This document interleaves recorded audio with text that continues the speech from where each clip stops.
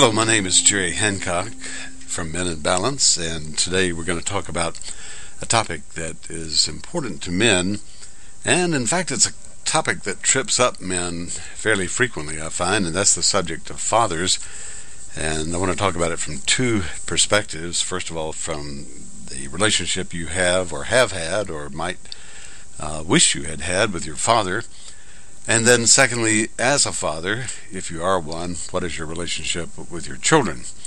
And we'll talk about that in terms of several examples and so forth. But let me just start by saying that when I have asked in groups of men, how many of you had a good relationship with your father? Very few hands go up.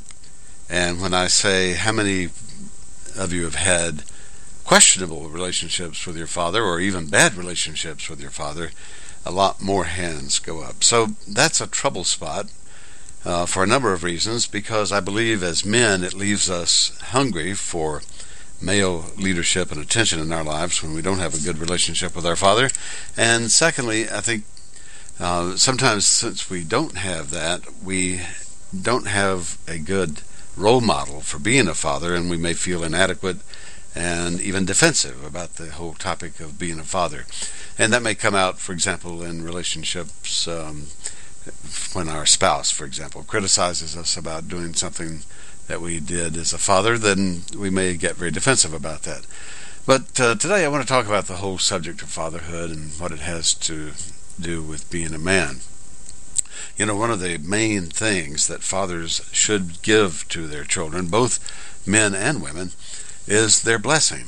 And too often we miss that. We don't get specific words from our Father telling us that we have His blessing, that He believes we are capable of operating in the real world as individual men on our own without His further support or supervision. Now that may sound strange to say that, but actually it is true, because in the old days, where we worked with our father all the time on the farm or doing chores or whatever, we had a lot of chance to interact with our father, and we got pretty good strokes from our dad and pretty good direction as to whether we were doing things right or not. And maybe it wasn't always delivered with the most loving nature, but at least we knew where we stood with him, and we knew what we needed to do to improve. Well, that's not the case too often in today's world. And as a consequence, men sometimes find themselves wandering, not wondering, about in terms of how to be a father and in terms of the way they may manage their household or their children, the way they relate to their spouse, and a whole lot of other things. So, let's talk a little bit about this whole topic of the relationship with our father. The first question I'd like you to think about is, what do you see in your own behaviors that you observed in your father, and specifically things that may have caused a bad reaction with you, and how you might see them coming out in your own behavior toward your children now. For example, you might have found that your father was very critical and that you really did not appreciate that at all. But on the other hand, you may find yourself being very critical toward your children yourself. So how do you reconcile that? So give that some thought a second. What do you see in terms of your behavior that's, quote, just like Dad? Well, most of us do see some things that we don't like in our behaviors that do remind us of our father.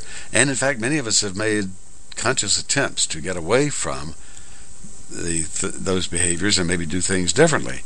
But it's difficult. I mean, that's the only model that we had of being a man in our very earliest days, and we tend to put a lot of credibility to that, and we tend to believe that is the right way to do things. And even now, if we are expected to react to a woman in let's say a position of conflict or whatever, we tend to fall back on the models that we saw as our father. And if he was very aggressive, we might get very aggressive. If he was an avoider, we might try to avoid the situation and even walk away from conflict. But the fact of the matter is that we don't have to adapt his behavior. It's just easier for us because nobody's ever shown us a better way. So I'm going to encourage you to critically think about your own behaviors and how many of those you adopted purely from your father and how many of those you'd like to change in your relationship to your own children. And maybe have a dialogue with your spouse about this, or maybe you've already gotten some feedback from her about this, or your partner, and just raise this question. This also comes up as an issue in second marriages, where you are a stepfather to children that are not your own, and when you see that they are misbehaving or not doing things a certain way, it may be easier for you to criticize them than it is to criticize your own children, which results in an accusation, of course, of unfairness and a lack of justice. So it is important that we understand where these behaviors come from and that we can change them. We don't have to depend on doing things just as our father did. So why is our relationship with our father so important to us in our own development as men? Well, I can speak from personal experience about this because my father died when I was just 10 years old. He had gone to the hospital with pneumonia and was about to come home, in fact, having recovered from pneumonia, but had a stroke, we assume because he was in the bed for so long with the pneumonia, and he died on the spot. So I really missed my father, and even though he was very busy during most of his days and didn't have a whole lot of time to spend with me, I grew up pretty much without a father being in the home. And this became pretty obvious to me when at Christmas time, for example, I would hear other kids talking about what their fathers had done with them at Christmas, or what gifts they had bought them or made them, or the discussion about putting up the tree with their father. And I couldn't understand that, couldn't relate to that, didn't know what that situation was like, because I had pretty much gotten away from even remembering what those times were like with my father. So I think we do look to our fathers to give us direction and advice and help us through the tough times in life. And even though they may not be active in our lives as adults, we still sort of seek their approval, especially if they've never given us their blessing.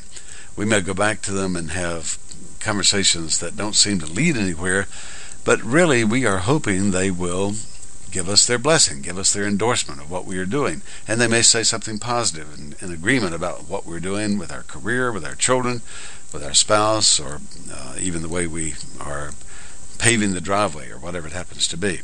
So it's very important that we have a father's approval and his blessing. And when we don't have that, we have what has been called this giant hole in our belly. That leaves us empty feeling sometimes, and feeling like we don't have what we need to be a man. We have this emptiness that we can't really talk about in some cases, but it leaves us feeling somehow inadequate. So think about that in terms then of your own relationship with your own children, and even if they are already grown, it's not too late to go back to them and say, I really am proud of you. I believe in what you are doing. I consider you a man or a woman in your own right, and that you're capable of managing your own life without input from me, and I believe that you are doing the right things in your life. Now, of course, we don't say those things just to hear ourselves talk. There needs to be some truth to that, but the fact is that in most cases we don't share that kind of feedback. We're not programmed as men to give a whole lot of emotional strokes to our children or our spouses or anything else. So think about this. Did your father do anything specific to initiate you into manhood?